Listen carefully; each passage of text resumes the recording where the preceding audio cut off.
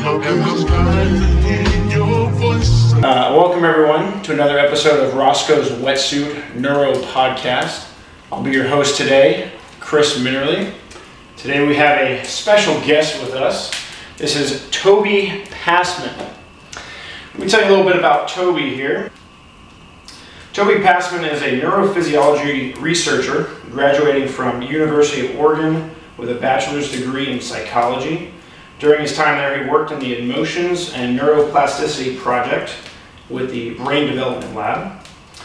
There he learned EEG acquisition and artifacting.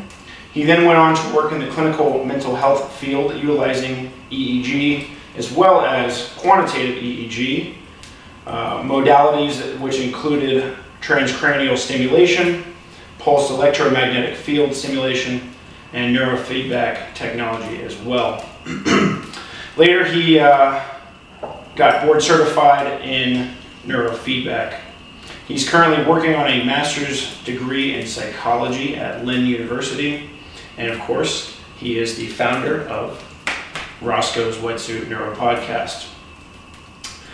He can also be found, his show can be found here on the YouTube channel Roscoe's Wetsuit, along with audio versions of the podcast on Spotify, Apple Podcasts, and so on. All right. So Toby, welcome. This is a special episode for us. Obviously, this is going to be our 100th episode of the podcast that you've created. And so it's a little different today. I will be, of course, the host, and you will be the guest. Indeed. So welcome. How the roles reverse. It's a great introduction that you gave me, one that I'm usually doing for other people, so glad to be introduced. I appreciate you asking me to do this. It's an honor. Of course. I'm glad that we're able to do this because, as I was telling you before we started recording, as you already know, you were the first person when I came up with the idea that I wanted to do a neuroscience podcast. At the time, we were coworkers, and I stepped into your office and was like, kind of want to do this podcast where I talk to researchers and neuroscientists and clinicians and ask all of these cool people questions that I just genuinely want to know the answer to have a good excuse to talk to people who otherwise I might not get a chance to talk to. So, well, it's kind of funny because I know when you first shot the idea to me, I was kind of like, a podcast, another podcast, right? It's like, how many people are making podcasts these days? So it's like, another podcast, and now you're like, who's this kid, right? You know, coming out here trying to ask all these big questions, you know, to these really interesting people, no doubt, but I kind of doubted it, and, you know, here we are 100 episodes later, so it's like, wow. Haters gonna hate. You know, foot in my mouth, basically, right? So of course, you know, this is a special episode for us. You know, we're in person today, which is a little different. Got the nice little fire here to keep us warm as well. The first thing I wanted to ask you, I'm sure a lot of people have wondered this as they see your podcast, they watch your shows, and they listen.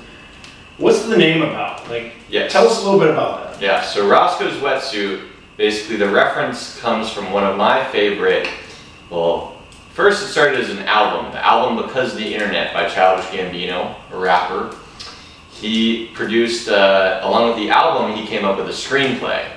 And in the screenplay, there's this theme, this concept of Roscoe's wetsuit, these words that continuously appear throughout the screenplay. They may appear graffitied under a bridge. They may be scribbled on a napkin. And no one really knows what it means. It's just Roscoe's wetsuit. So at the end of the show, or at the end of the screenplay, the boy, the main character, basically comes across a kid who's scribbling down Roscoe's wetsuit. So he thinks, oh my gosh, I'm finally going to be able to get the answer to this mystery as far as what is Roscoe's wetsuit. So he approaches the kid and demands an answer. What is this? What is Roscoe's wetsuit? And the kid's response, I don't know. I just saw it online. So in a way, the title means some different things. In a way, the title is kind of ironic in the sense that I'm hoping to be delivering material, bringing material to online to the media that is original, kind of playing off of that ironic name in which people just tend to kind of follow whatever's currently popular, whatever's trending, and lack a lot of originality, in my opinion. So with this podcast, as you were saying, because there's plenty of podcasts, there's not necessarily a need for another, just boring podcast. So I figured, you know what? I'm going to do this different. I want to have super just raw, interesting conversations. Something like this, in a way where it's actually just two people having a conversation they may have over lunch, but be recording it. And it's made for a lot of really interesting and enjoyable content. So excellent. So it makes you wonder, you look at these other podcasts, obviously there's some really famous ones we could name off that are sort of across the board, right? You might have a guest that, works in a zoo or something like that. And then, the next podcast, it's like you're interviewing a criminal investigator. It's like there's no connection, right? So what makes yours a little bit different and why? Right. It's a good question. So, I do like to mix up the episodes as far as the general kind of theme, bringing everything back together, being basically people who are on the applied end of neuroscience or psychology. Maybe they're not even on the applied end. Maybe they're researchers. Maybe these are people who've dedicated their whole lives to studying some specific part of the brain or some specific neurotechnology, which we might talk about later, and how it affects the brain. And some of these people are not used to being on podcasts. These are not your, media, TV guests per se. Some of them are researchers. So, where I feel like I can kind of come in and contribute is basically being on the translational side, basically helping to explain and helping guide researchers to explain their incredibly cool, often complicated research to, kind of a lay audience, an intelligent lay audience who is going to actually benefit and find this stuff really interesting. So that's where I see myself coming in. I view myself as sort of a conduit for, helping all of these incredible, amazing individuals kind of share their message. So I guess the idea is if you can get someone who, they might be this doctorate who's been studying this pathway in the brain, 20 plus years. It's a very complicated, system, obviously. Taking that person and trying to ask them these questions that they may not usually get, right? Because perhaps they're used to talking to other like-minded individuals, right? Who are able to sort of talk the talk, right? And then I guess the idea is what? To take that conversation and say, okay, well, what does it mean for me? The guy on the street here, or how does that translate to everyday life? Exactly. Yeah, there's a lot of cool stuff going on in academia that a lot of people don't know about. And a lot of those people are not, they publish books that are designed, as you're kind of saying, for their peers. They publish medical textbooks and research papers in journals, research articles in journals that, may not necessarily be, they may not be rating books or doing blog posts or podcasts that are explaining their work for lay people, despite the fact that their work has tremendous implications. So I saw a lot of that going on, and I saw, partially before I even came up with the idea to do a podcast, I would just read a research paper per se, and be genuinely interested and want to learn more, and who best to find out more, but the actual author. So the podcast kind of became, this, or was a good excuse to start having these conversations with people and ask questions that I was genuinely interested in. I don't necessarily view myself as, a journalist who is necessarily objective. I often, will interject my own opinions and kind of give my, take on some of these different concepts and issues and how I see it sort of, applying to just the general public. So that makes me wonder, of all people, why you? Why did you think I should be the one to do this? Right. I'd say probably in college, I realized I really enjoyed doing opinion articles, opinion pieces for the newspaper. And I would always focus, I had pretty free reign to do those opinion columns on whatever sort of subjects I wanted. So I would usually write about things that I were interested in, oftentimes with science, health, the brain in particular. And I found that I have kind of a more natural ability to sort of translate some of these concepts. I don't have 30 years of research experience in one specific thing. I'm not, when I'm doing this podcast, I am not, presenting myself as the expert. I'm bringing in, people who are much wiser and older and have much more experience than me, but I have sufficient knowledge to be able to have these educated conversations and hold my own and really help translate the research. So, I don't know if it's a skill that, I've necessarily developed or something that's just come naturally to me, but I always thought that, that was something that, I could see myself doing. Okay. And so, that leads me to wonder, if you're the one doing that, do you feel like it's sort of teaching you something new? Like, I know often for me, I read something, I might read it 10 times, and it's like, it teaches me something, right? It doesn't matter what it may be. And then I go and then I talk to somebody about it. And then just bouncing that idea off of them, it almost sort of changes the way I look at it, further instilling it in my brain. Of course, we could talk about the memory system and all that jazz, but to me, it becomes a different concept. And so, do you feel that way, like for yourself, like talking to some of these people? Certainly, yeah. I definitely view this as part of my education. Because I'm, oftentimes learning a lot from these guests. Some of them I've read, maybe their research papers or their books, and sometimes it's a time for me to further flesh out, make sure that I actually understand the concepts or ideas that are being presented, and also think about them in new ways, and often go deeper in certain areas that I feel like are particularly interesting. As you know, with research, you could have a long, research paper, a long piece, and maybe there's a few key things that you notice in there, right? You feel like this is, kind of the meat, right? Where as far as, someone, Joe Schmo may not go and read that 30-page research paper and be able to pick out what are those important pieces. So the way I view my job is, okay, find those important pieces, find the interesting, the best parts of, these people's content, whatever it may be, the blogs, the books, podcasts, whatever it may be, and really focus on that and help basically give these people a platform to share their ideas completely openly and honestly. It's always been important for me to try to set the podcast up to have this sort of interaction like we're having right now, where it's genuine, organic.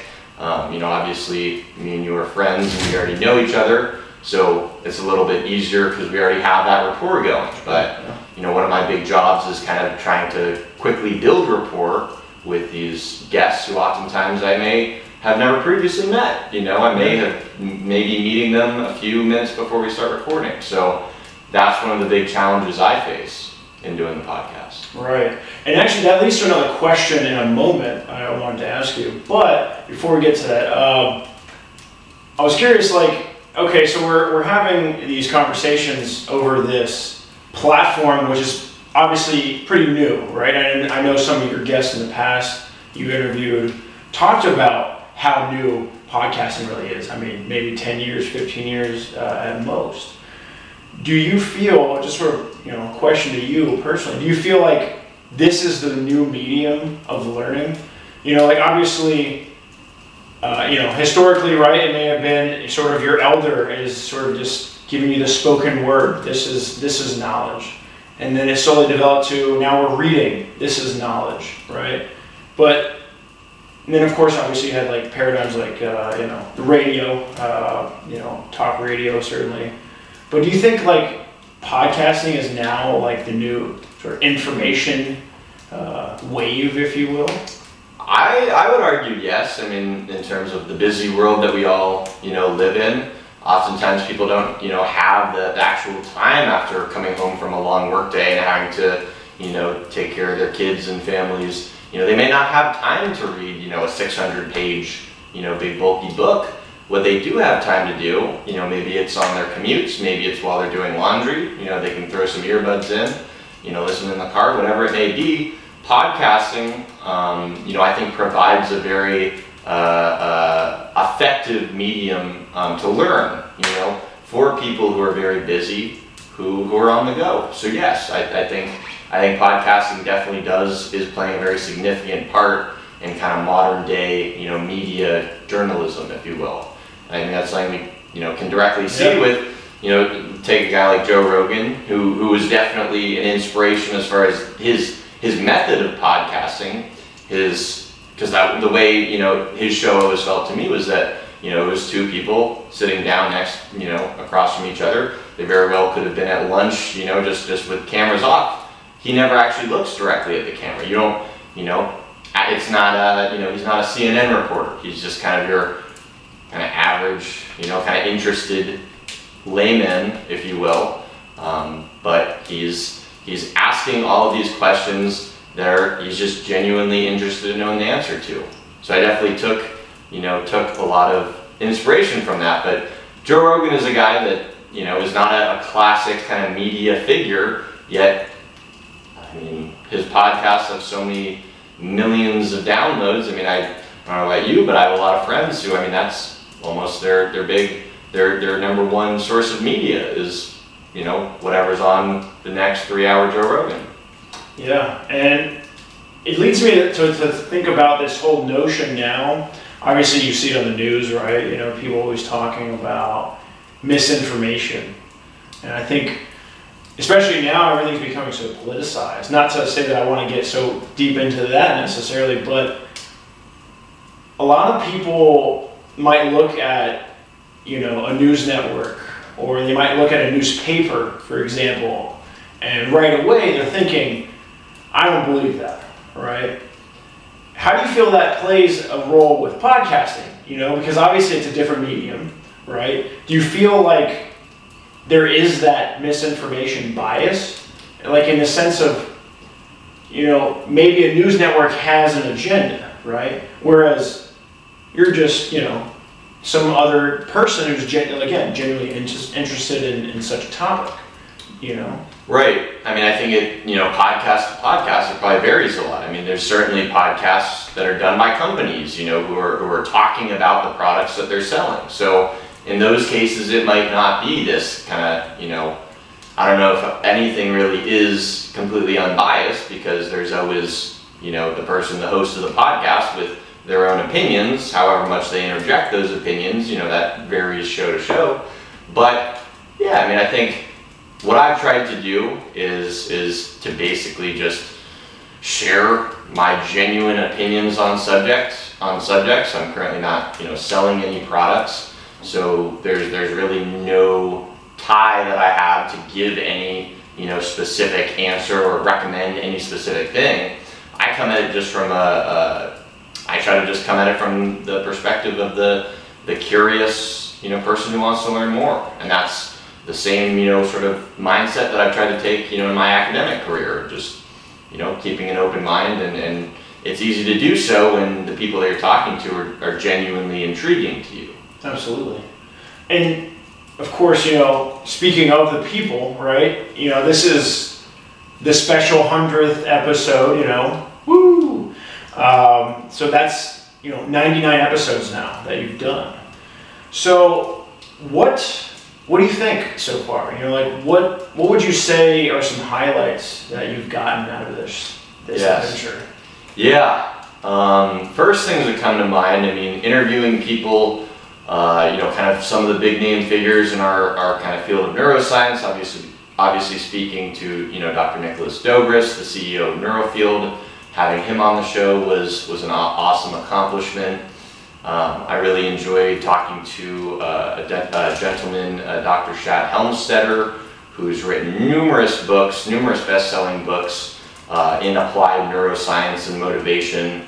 has given talks and been on ABC, NBC, all the major news platforms, and having a guy like him on the show has been an awesome, has made for an awesome episode. There's also been guys, I would say James Fadiman, who is a microdosing expert, talks about microdosing psychedelics, has devoted the majority of his career to the research and discussion of that. And he's someone that I actually originally connected with when I wrote an article for the paper several years ago for the student newspaper at the U of O. And we had sort of, built up a little bit of a relationship, and ending up, having him on the podcast is another just, someone that I had, even before I wrote this article, it was like someone I had read his books, not because I was preparing for a podcast. It was something that I just wanted to do in my free time, because as I keep going back to it, just genuinely interested me. So those are the things that come to mind as far as, my favorite guests. Obviously, often, doing episodes with, I'll take a guy like Dr. Nizar Taqi, who's a good friend of mine. And I love speaking to him and having these kind of back and forth discussions, because he's a guy that, I'll spend hours, in his Miami apartment just having these conversations with no camera recording. And they're super interesting conversations, in my opinion. So getting to just have that, with the camera going with someone that you already have that, sort of sense of rapport built up, I think that can make some of the best content for the viewers or listeners. Absolutely. And it's interesting, because I know that you mentioned this earlier about how you may not actually know some of these people ahead of time, right? So you've kind of, from what I've seen, I've watched a lot of your episodes, and I've given you some critiques over the course of your time doing it, which I've seen you've taken to heart in a lot of that. What do you feel has helped you? So, you meet somebody new, right? What do you feel has helped you to kind of get them to relax, to really say, hey, look, we're on the same page now, let's just chat? Yeah, that's a great question. I think, and that's a super critical part of, I think getting better, kind of as this year's progressed. I've been doing this, for the last year and a half, and definitely over the course of that time, I've gotten better and better at sort of building that rapport very early on, and then just kind of coming at it from asking easy questions, helping people open up. I'm not trying to put anyone on blast or ask them any, necessarily controversial, confrontational questions that's going to make them kind of, I'm not doing this for shock value, so I think my guests respect that. They respect that I have knowledge within the fields of neuroscience and psychology, and I'm not this guy who's just, necessarily asking them, tell me what your book is about. I think that makes for boring content. So I try to do as much background research and really try to get to, that's really what it is if I can, even if I haven't met this person before, if I've watched their lectures or read some of their books, their research papers, it's almost like I do kind of know them in a sense. They may not know me, but very early on, I can introduce certain or reference certain material that they've been associated with, that they've presented, and very early on, they're impressed that, okay, this is a guy who he's done his research. He's not maybe like some of these other podcasts that are just kind of coming in completely empty-handed. But at the same time, I always do try to maintain that sense of that sort of raw, just conversational nature. So, when I started the podcast, I would write out questions. I would write out, specific questions that I knew I wanted to ask my guest, and I would often write them in a specific order of, I want to ask this first, and then, maybe later on in the show I want to ask them this, and then this. Sometimes it works. Sometimes it worked for me. But oftentimes what I would find is that, the conversation would end up going somewhere else, a very interesting place oftentimes, but instead of me being completely present with my guest, I would be in my head trying to think, oh, when would be a good time to interject with this question?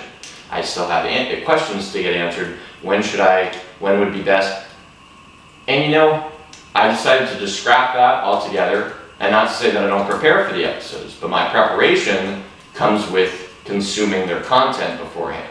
When it comes to actually just recording, I found that the best episodes, as the year has kind of gone on, my episodes have become more and more present with the guests, really listening to what they have to say. Maybe if I pick up on something that sounds really interesting to me that they mention, I'll ask them, tell me more, explain more about this thing, where that's something that I wasn't previously able to do when I was still caught up with, well, when should I ask this next question? So basically shifting into more of just a genuine kind of conversational approach rather than a journalistic approach, I think is something that, for me, I've found has produced the best content. It's kind of funny you say that, because it makes me think of conversations we've had, sort of like the notion of the academic sense versus more of like an interpersonal sense, right? Whereas like you could over-prepare for this exam and you're expecting a certain question to pop up because you've read it so many times. You know that this pathway in this particular, molecular structure is going to be on this exam. So now you're expecting it, you're waiting for it, and then it's not there. And so you're getting so caught up in your head with it. Whereas, and I don't know, recently we've talked about that notion about sort of just letting it go, right? Letting it go with the flow, right?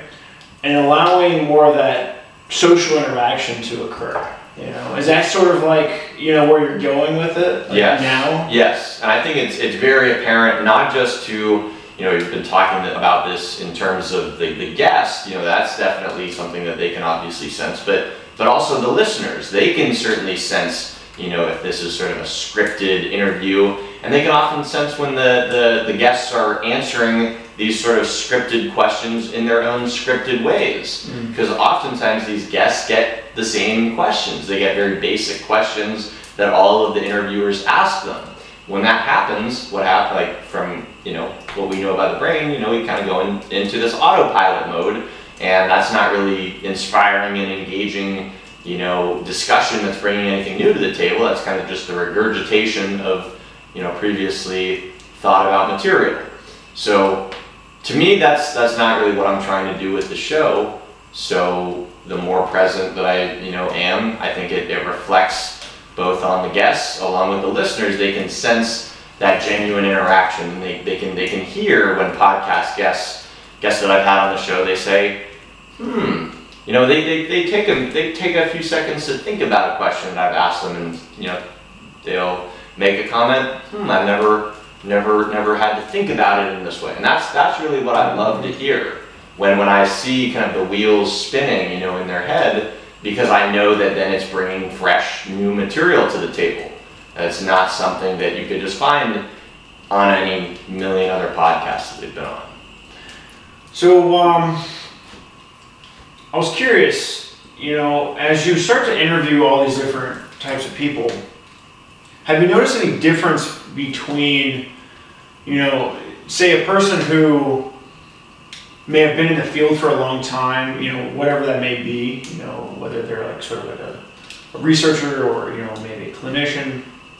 Have you noticed how there might be a difference in their way of interacting with you?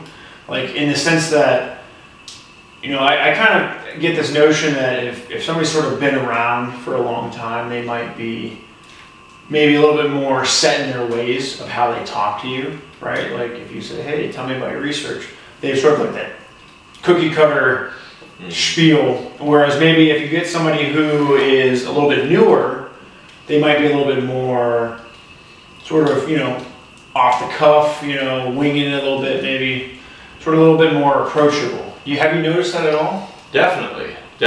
And it's something that I also have a role in terms of, when we have those cases, I have guests on the show who have been, on a lot of other podcasts. It's still something that, I work to make my, interactions, try to ask really interesting questions that aren't something that hopefully other podcasters have asked them. Ask questions that, maybe I've personally thought of after reviewing, some of their work. So, it definitely depends. I mean, sometimes I always try to keep it fresh.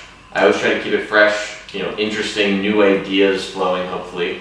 But certainly with people who have not been on a lot of podcasts, who maybe they're sitting on 30 years of research and they haven't really done a lot of media appearances to explain much of it, it's very, they have plenty to share. And my role in that case is to kind of help them kind of share the applicable, really relevant information that, the more lay person, if you will, is going to really be able to understand, this is why the research is so interesting and applicable. This is how, it can be, utilized in this specific neurotechnology or this, way of eating per se that can actually benefit me directly. Right. I mean, as the listener, I certainly appreciate having, a guest who is more willing to have that sort of off-the-cuff approach, talking about their research or even sort of branching out beyond just that sort of initial interaction. Not to say that your guests are like that, but I have noticed that in other podcasts, right? You have a guest on there that might be a little bit more, I guess, in a sense, sort of closed. I'm here to talk about A and B, and that's all I'm going to talk about. I will say that, I've noticed this sort of transition, right? Or perhaps I like to think of maybe like an evolution in your, podcast, and that a lot of the people that you interview have sort of started to branch out more. Like you might bring them on there to talk about a certain topic, but they're willing to have that topic expand beyond. Right. And that oftentimes, when we have, 45 minutes to an hour to do a full episode, then sometimes I sort of have that in the back of my mind where I'm like, we can spend, a good majority of the podcast, we can spend the first 20 minutes talking about, maybe their main research ideas, but then I have so much curiosity as far as how they view that, carrying over to different disciplines, or, what maybe a researcher might think of, say commercial, neuroscience technologies that they may not be directly affiliated with, but I'm still curious to hear their opinion. So it definitely, it goes back to what I was saying earlier as far as this is not a directly educational podcast. The goal of the podcast is to inspire interesting discussions, to provoke thoughts, and I would say, doing just asking people, Chris, it's oftentimes as simple as just asking the questions that I'm already wondering, questions that other people are probably already wondering when they're listening to the episode. I think that makes for the best discussions when it's just questions that, if I find them interesting, I think oftentimes other people will find them interesting too. So, yeah, I think it depends, obviously, again, on the guest, how willing they are to explore these different areas that may sort of differ from their main research focus. But I have found a lot of guests do very much enjoy having those discussions. We were talking a little bit about how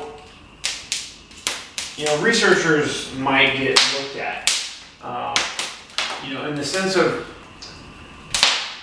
when I watch a podcast or I listen to a podcast, I'm curious as to the level of openness that the researchers might be, or the guests, I should say, might be, in terms of what they're willing to talk about. I would imagine a lot of listeners don't really latch on to the guests that are sort of stuck in a certain mold, right?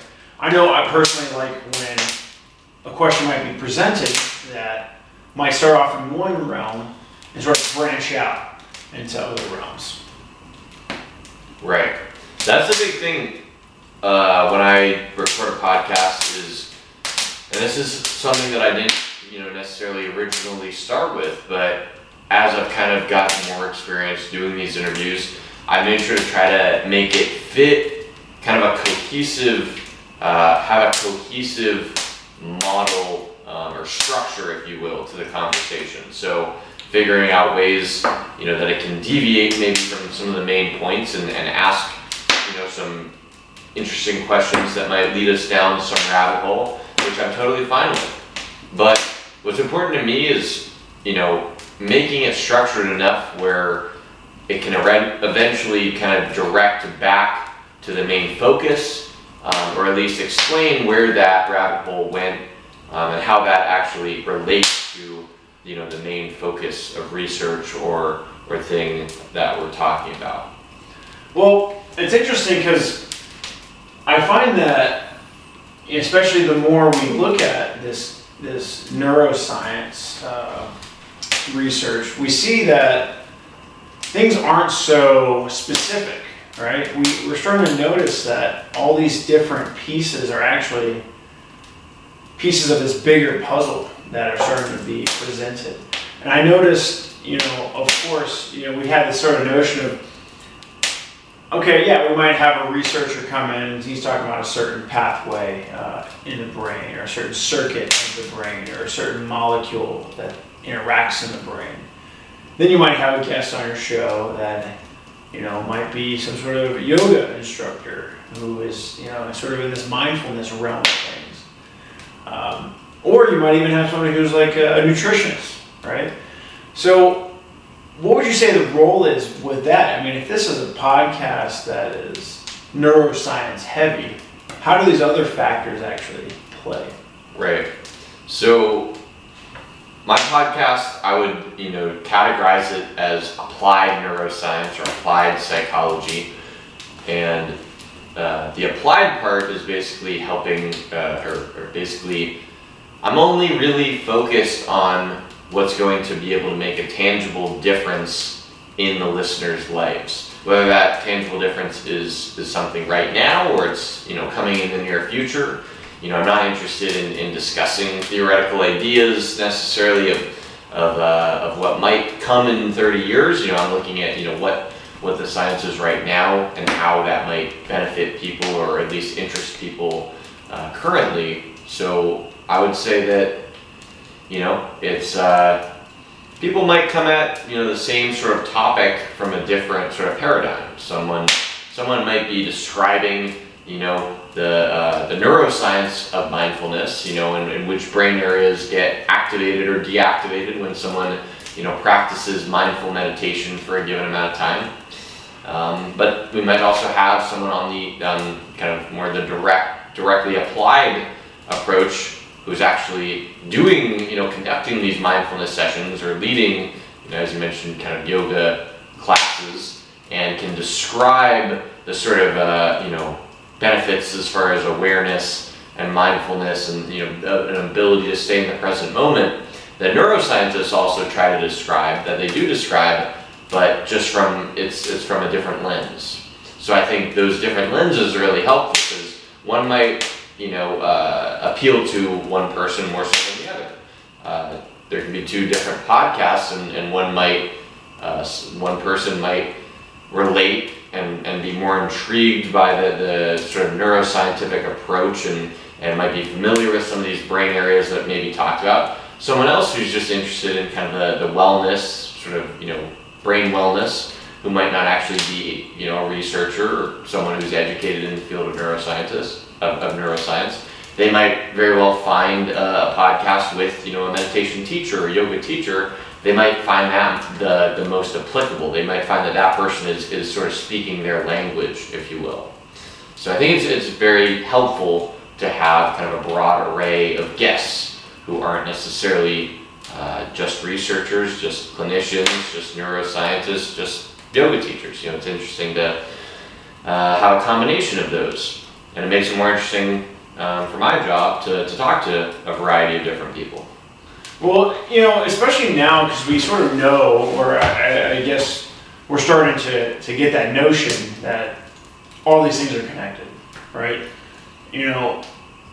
I always think about historically in the field of neuroscience and sort of where it was. It's so rigid in its thinking, and you could even see that evidence in textbooks and how they were written, 40 years ago, 50 years ago. we're now, obviously becoming less rigid, I think, and we're thinking, okay, well, there's obviously going to be a role to play with these other systems, whether that be psychology, whether that be, sort of, the nutritional content side, right? The mindfulness side, if you will. How is your physical well-being also playing a role with your brain health? And that's why I find it really fascinating, and we always get into sort of the nutrition. I love to talk about that, but the gut-brain axis and how that plays a role, and how we navigate the world, in a daily sense, how we're feeling, right? But where I also am aware is that we're in this society, especially here in this country, we're very westernized in our thinking, and especially when it comes to technology, we really latch onto that. And of course, there's that push now. We talk about like the push that a lot of people are to sort of Eastern practices of meditation and mindfulness and so forth. But I still strongly see that people love that, or maybe love's not the right word, but people latch on to that sort of westernized viewpoint or lens, if you will. And so that leads into, the notion of how we're changing the brain using technology. And what do you think about that? What do you think about sort of where we're going with that? Because I know, obviously, we are in that field, right, of neurostimulation and modulation and so forth, but where do you see that taking off or heading, in these next few days, next few years? Yeah. So I think, we've already seen, I would say, within the last several years, maybe the past decade, you could say, kind of this reemergence of, kind of yoga and meditation has kind of come to the mainstream. And that's not to say that these are new practices. They're not. These things are breath work. These are all things that, breathing is something that has been around since we've been around, right? But, people have figured out ways to modulate our breathing and figured out the biological benefits maybe of doing so. So, yeah, these practices, some of them are new, some of them are old. I think, my personal opinion is that, mixing and matching the different approaches and maybe tailoring, one person may find that, they want to just meditate the old-fashioned way, and maybe they get the benefits of meditation. Maybe they really notice, meditation being a very powerful tool, just sitting down and being mindful of their thoughts. They might notice very powerful effects in their lives. Other people, a lot of other people, can't stick to a meditation regimen, in which case, a more modern technology such as neurostimulation, neurofeedback, that might be able to get them to the same place that the goal of meditation might be trying to take them to, but for whatever reason, maybe it's, just a lack of, willingness to kind of put in all of the energy and effort to actually learn how to meditate. We obviously live in a very hectic, busy world. So sometimes one of those modern technologies, I think, may be better suited to some people's lifestyles. And, who's to say if we can't come up, if we can come up with a modern technology that really is able to deliver some of the benefits, or even expand on the benefits that some of these more ancient practices have been able to deliver, who's to say that that may not be a better approach for certain people?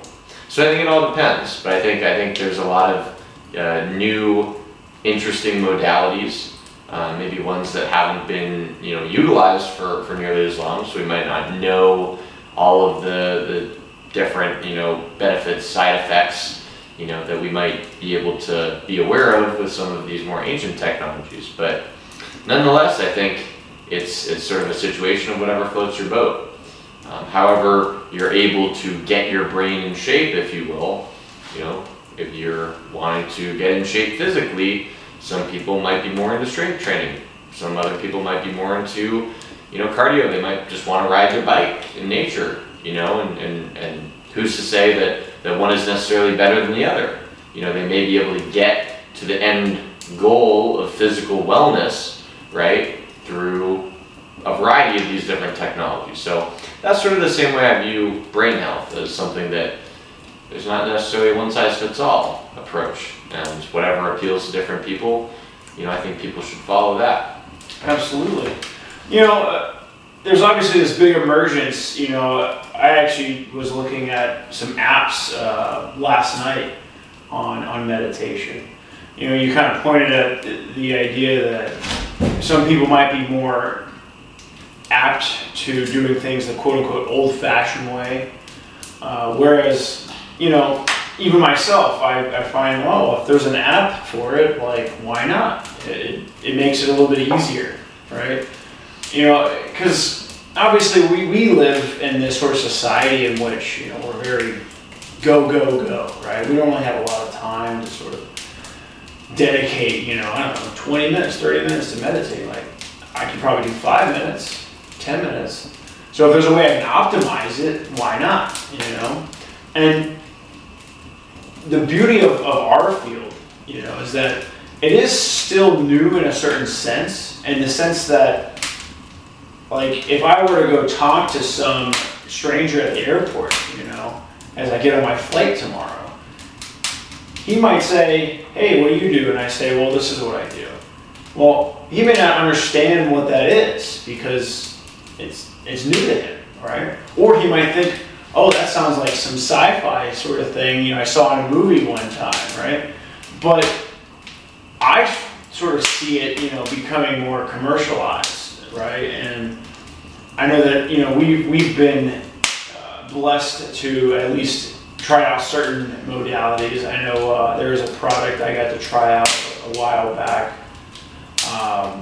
sort of like a neurofeedback handheld sort of device, which was kind of interesting. It didn't quite hold, the strength of sort of the clinical devices that we may use. And I'm not going to use any names for that product, but I did find it interesting that now there are these sort of products that, the layman can go on Amazon or some sort of website and buy and start to try these things out. And I think that's going to just expand, We're sort of at this stage now, I believe, it's just going to blow up, which is, it can be quite a beautiful thing, as long as, of course, people are following the guidelines that, we have to sort of provide for them. Yes.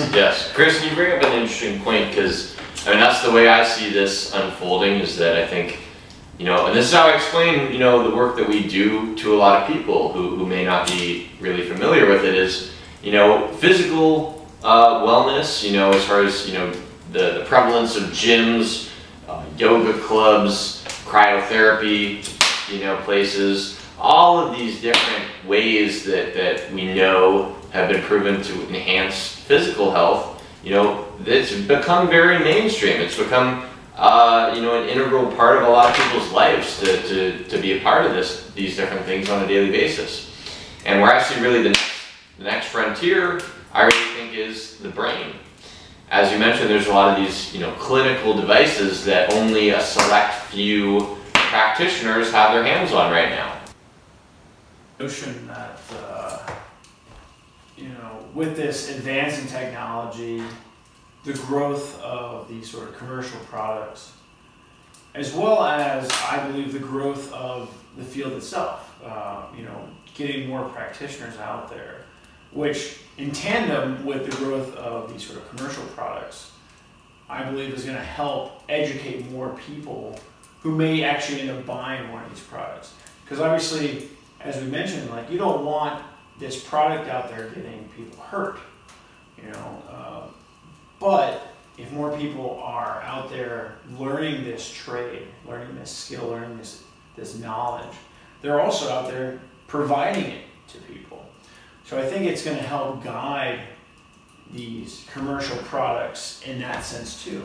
So you can help, say, have a practitioner help you evaluate what product might be the best one for you at home.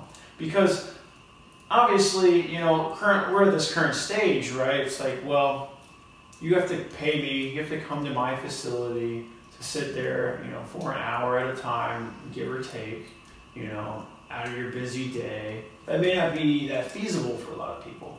So a lot of people might start wanting to get this thing that they can do at home, right? Well, especially now, right? I mean, this whole pandemic is a whole other ball of wax that, makes it a little even more challenging, right? How many facilities had to close their doors temporarily or even permanently because of these changes? So I do foresee, the products, that you might buy as a consumer, it can be good and bad, as we mentioned, but I do foresee it being good overall because, you might start to get more people in the field that can help guide what's going to be good. Exactly. And, take the example of gym equipment. There's $50,000 machines that are going to be available, for people to use at LA Fitness or their, whatever gym that they use. And that might not be something that is meant for them to buy, unless they're a very wealthy, consumer.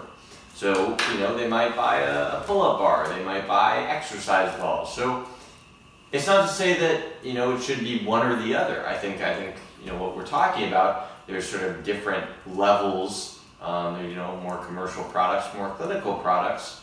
And I think it depends, on what people are looking for. Obviously, when you take people with, severe mental health cases, substance abuse cases, oftentimes they do need kind of more guided, more, directed approaches, managed under, a clinician who really has a lot of experience with these products. Yeah.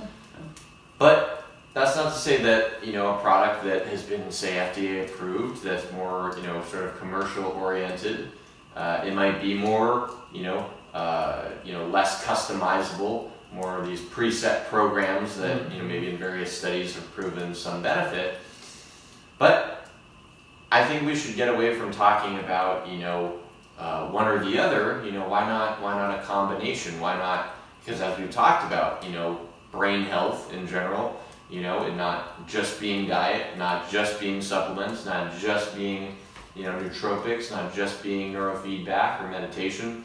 It's kind of a combination of, whatever people can put together, whatever works for them, for their busy schedules, whatever works best for them individually. So I think it really is up to each person, but I do see the importance, obviously, of the certification programs in providing, kind of these more, kind of rigorous trainings so that, people can have confidence. When people go to, another professional, they go to a doctor, they go to see a lawyer, they expect that these people are going to have board certifications that show, a sense of competency in their respective fields. And I think that as our field of kind of applied neuroscience gets more and more legitimized, as I think is, what's happening, I think that, I think the certification programs are going to be a big part of it because, our brains are so important. I mean, if you're looking for someone to, say, work on your brain, I think it's definitely important to look for people who have a lot of expertise, who have board certifications in these various modalities, because, it goes back to how I seek out podcast guests. If I'm looking to learn about a specific subject, say brain photobiomodulation, I've interviewed, Dr. Michael Hamblin from Harvard. He's one of the leading photobiomodulation researchers. So I always seek to find the experts, the top of the line people who know the most about whatever specific subject that I'm wanting to learn about. I think that's a good approach, in my opinion, for people to take, when it comes to the application of these different tools, is find whoever has the most amount of experience, certifications in terms of dealing with these tools, because they are new technologies. Some of them are new technologies, and there hasn't been necessarily rigorous certifications. I mean, they're we're still seeing them develop. We're not necessarily there yet, but I think it's cool, the position that we're at, because we're seeing it. We're seeing the field of neurotherapy basically become legitimized, become, I think, eventually into a mainstream thing. And I think with all things, it's not going to be immediate. It's not something that we're going to just, wake up tomorrow and have all the answers figured out. But I think as our understanding of the brain increases, and as these technologies become more and more sophisticated, and as people become more and more well versed in these different technologies as practitioners, I think the results that people are going to see are going to, exponentially become greater. Right. I'll dial back a moment to say that I do not agree with these commercial products being used for clinical cases. I should certainly clarify that for any listeners, because obviously, if you're suffering from a certain mental disorder, you're not quite well, you shouldn't just go seek a product that you find on the internet and just start using on your brain. I don't agree with that at all. Definitely, of course, find a local provider who is certainly certified and has experience and so forth to help you out. Now, I do, on the other side of that, sort of the peak performance aspect, I do believe that there is some level, with these products that are on the market today, that they are, I would say safe, in the sense that if you're looking for a peak performance change, if you will, then these products are fine. Now, of course, that I do, you'd have to evaluate the products, of course. But, I kind of see it going this way, like we now see this shift, and a big part of this due to the sort of the pandemic, with this sort of telehealth, becoming a bigger market for therapy, for being seen by a physician, what have you. I certainly could see that being translated to the neurotherapy side of things. If you work with, again, even if in this is the sense of where having that clinical piece may be okay to get this product, if you're doing sort of like a telehealth sort of deal, where you're working with your neuroclinician through the telehealth system, then you're saying, look, these are my issues, these are the things I got going on. That clinician, using their expertise and their knowledge, can then pick apart which products are going to be the best for you. Because certainly they're all different, right? And as you mentioned, some might be sort of, fixed. It might be a certain modality that is used. So that would be up to the expert to then say, look, I think for you, product X is going to be the best product for you. And of course, with this pandemic going on, we can't really see you in person. But based on my expertise and based on what I know and based on what I've seen in the literature with product X, you would be a good candidate to use that. This is my recommendation. Once a day, 3 times a week. Go from there. And then that could switch, to the next person. Product X doesn't look really good for you, but maybe product Y is a better fit. And only do it maybe once a week, just based on what you got going on. So I kind of see things going in that realm too, taking, of course, the things going on in the world and how we have to adapt our way of doing things, sort of tying into that sort of notion. Absolutely. Yeah, I think,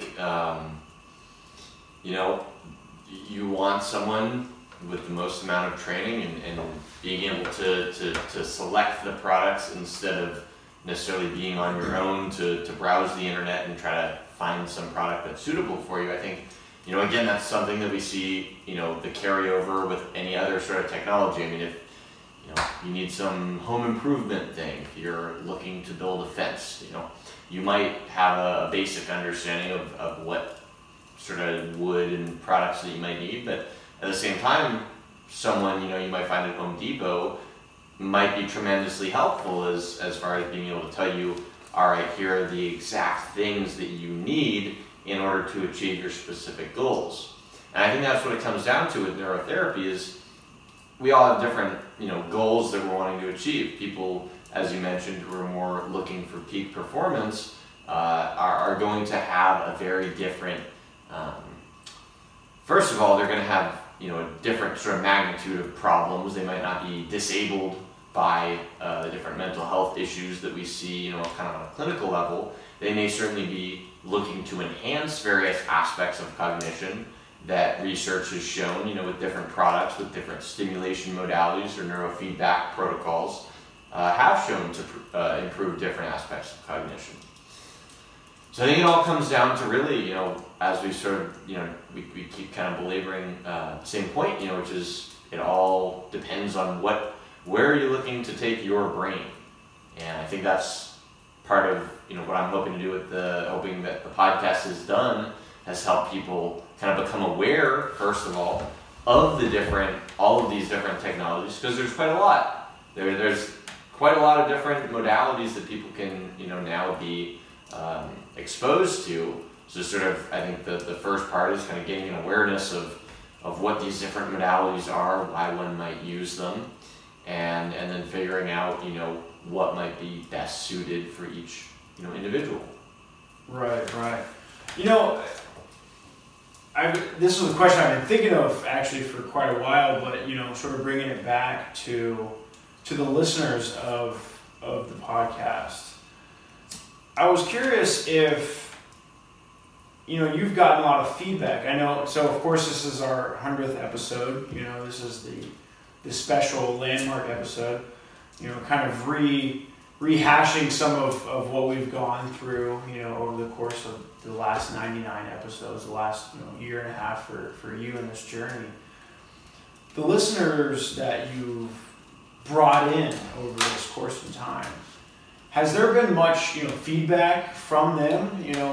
Curious if they're saying, hey, look, I've learned a lot from this, or if there's been sort of like a push to like, hey, can you tell me more about this? Because that would be something interesting to me. Is like, well, of course, I think it's been helpful, right? Even as somebody who's in the field, I think the episodes are really insightful.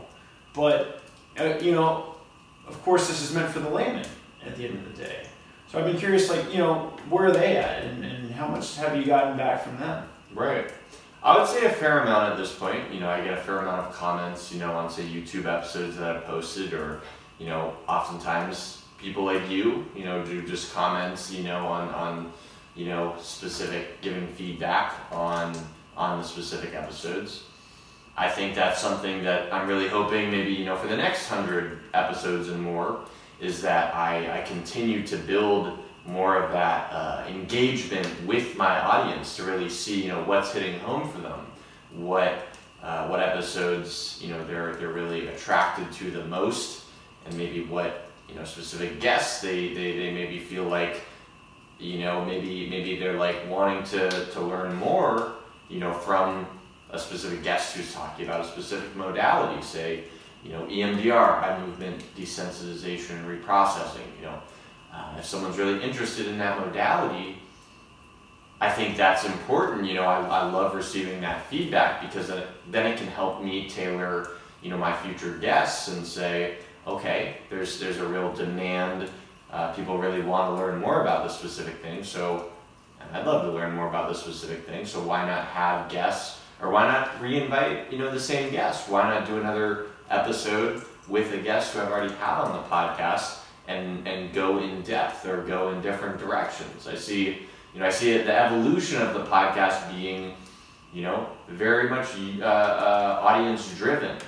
I think that's important. I mean, for any sort of podcast, any sort of media, you are building a brand. You are, building kind of your core fan base, and it's important to be able to understand like what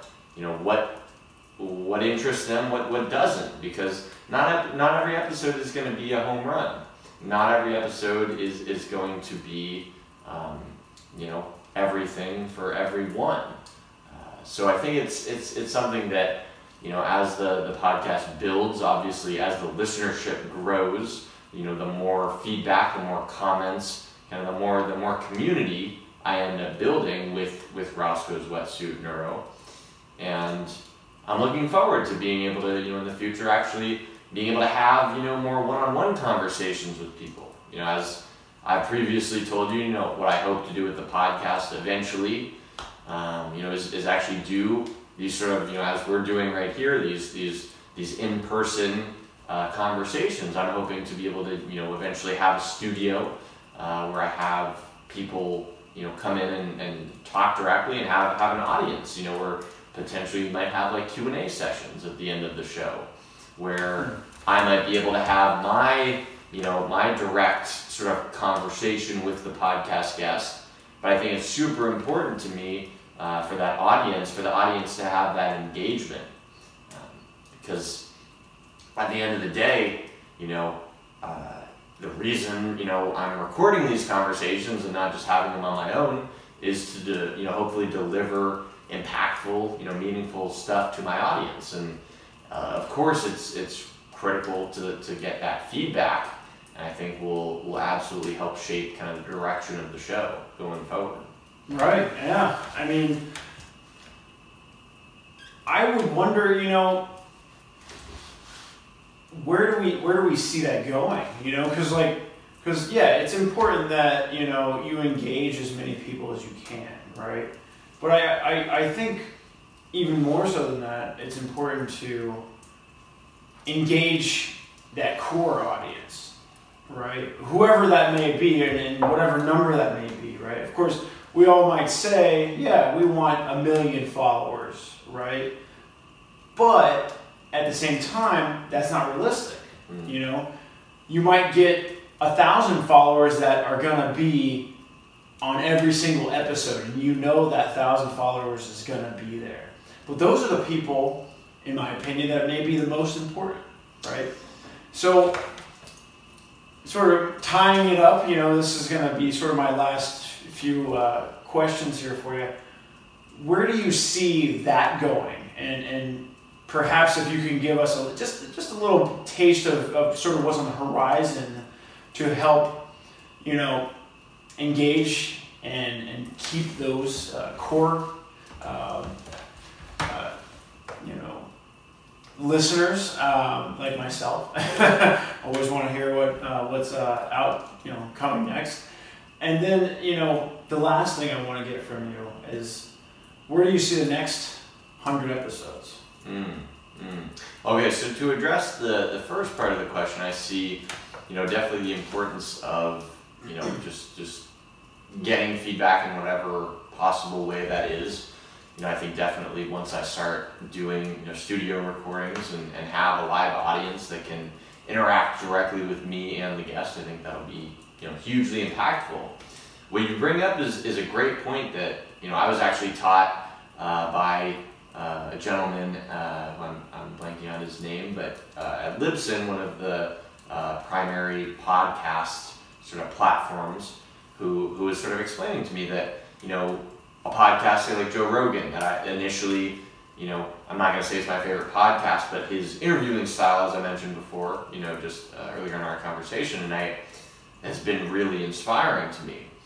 But at the same time, Joe Rogan is a figure, he's a media figure, or a public figure who, is able to, say, go from interviewing, Lance Armstrong one day to interviewing Neil deGrasse Tyson the next day, having like such a broad scope. And that's actually probably what I started, with the podcast.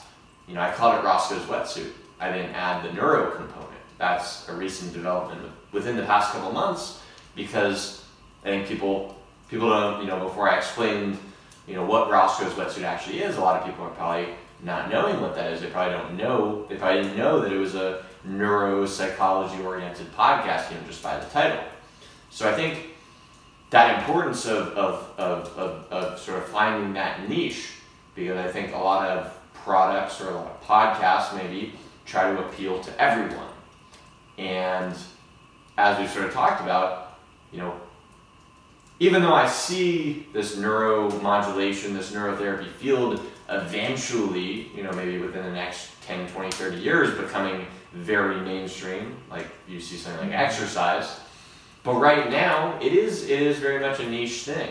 So my role, I don't think, is to try to get everyone to listen. I think it's to find the people who are listening and figure out really, building that core audience and engaging with them to really see what they want to hear, what they want to learn about, what they're hoping, what value they've already gotten from the podcast and how I can deliver more value to them. So that's really my main focus is sort of building that core audience, because I'm not Joe Rogan right now, so I have to focus on the people within the neurotherapy field who are listening, and really target their needs and what they're hoping to see. And then if you could just repeat the last question that you were asking.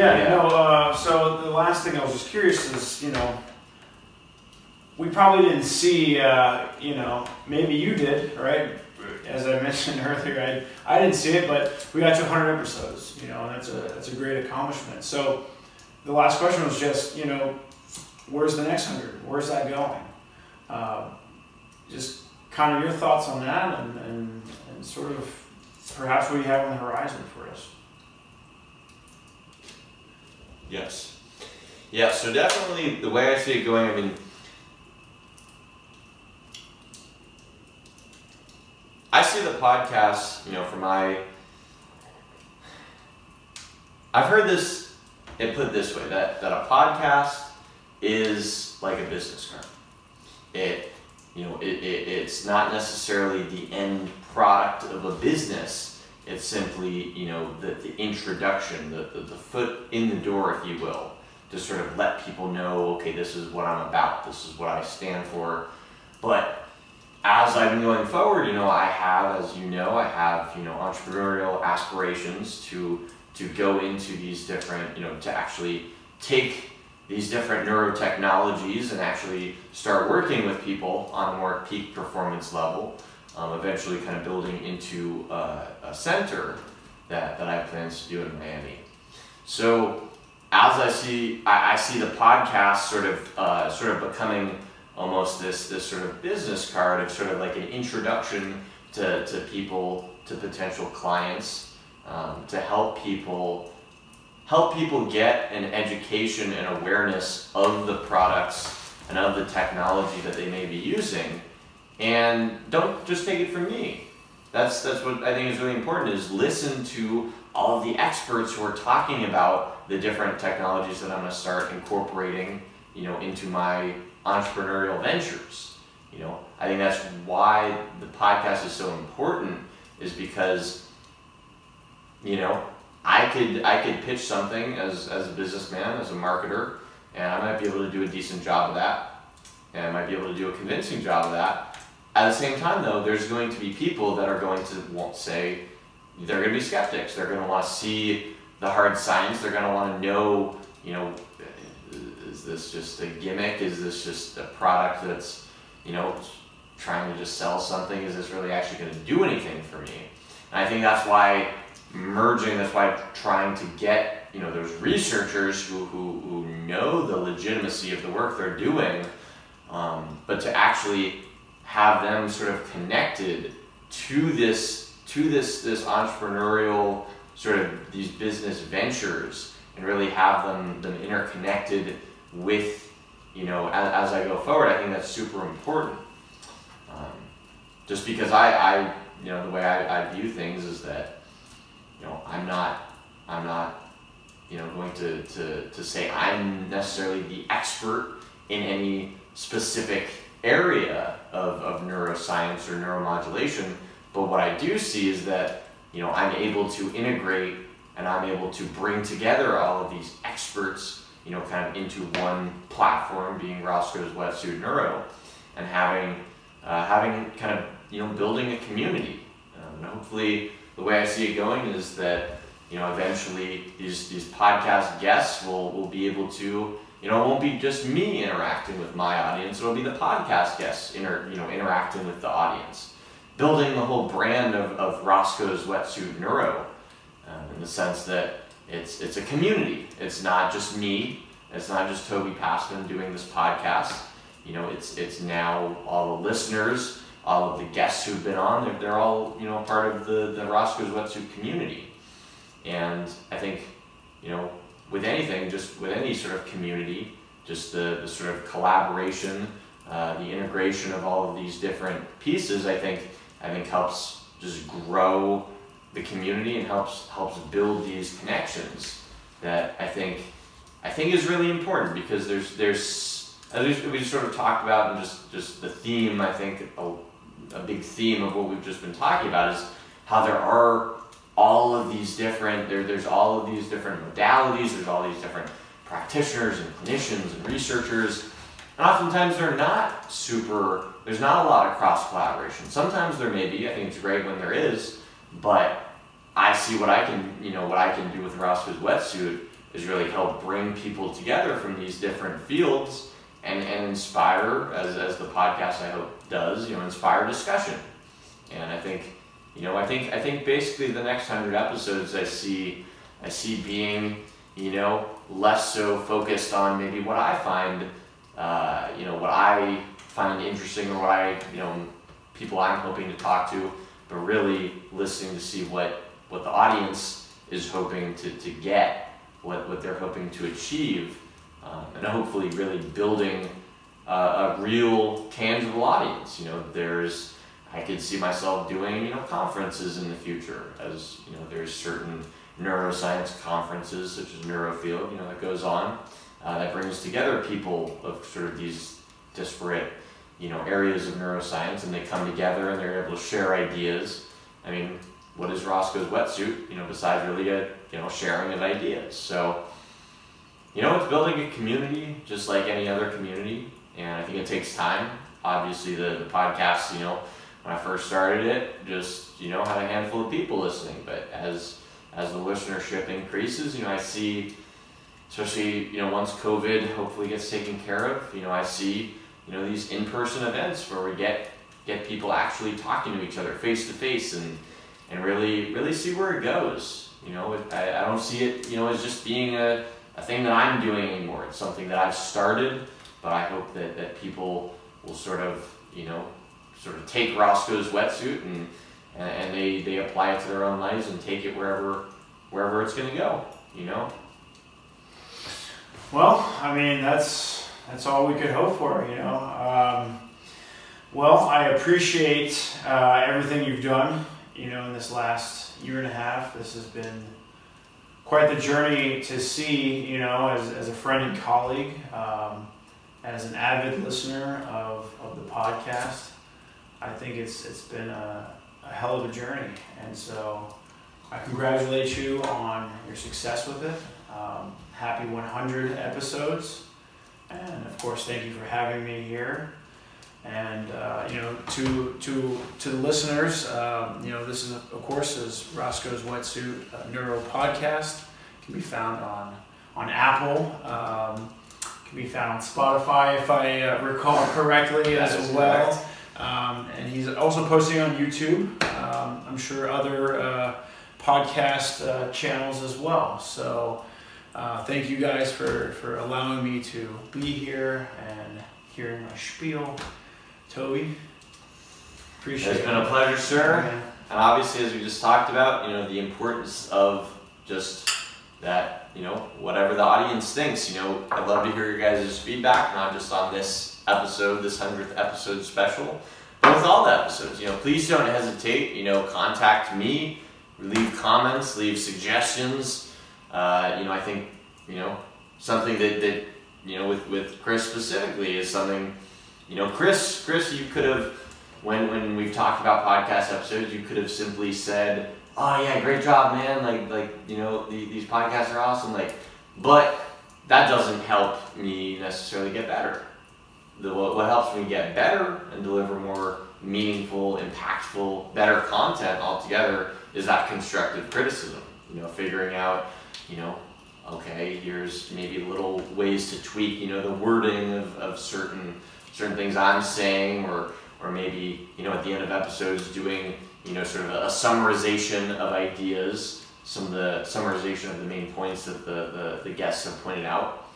So I think, I commend you, sir, for that constructive criticism, and I hope to get more of that, from all of the listeners. I think that's, I think that is what helps kind of improve what I'm doing, and as we sort of talked about, I'm only a year and a half into this. There's been people who've been podcasting for a lot longer, and I plan on doing this podcast for a lot longer, but the way I see myself getting better, just as with any tool, any skill, is both the repetition along with that feedback, that constructive feedback from people who really care, who are really dedicated to see the show, grow into whatever it may be. And, it may not just be a show. I mean, obviously, as we've talked about, I'm hoping to do different entrepreneurial ventures, take this thing, all the way. And I look forward, to meeting all of the listeners, being a part of their journeys, having them be a part of my journey, and we'll see where this thing goes. Who knows? Sky is the limit. Thank you, guys.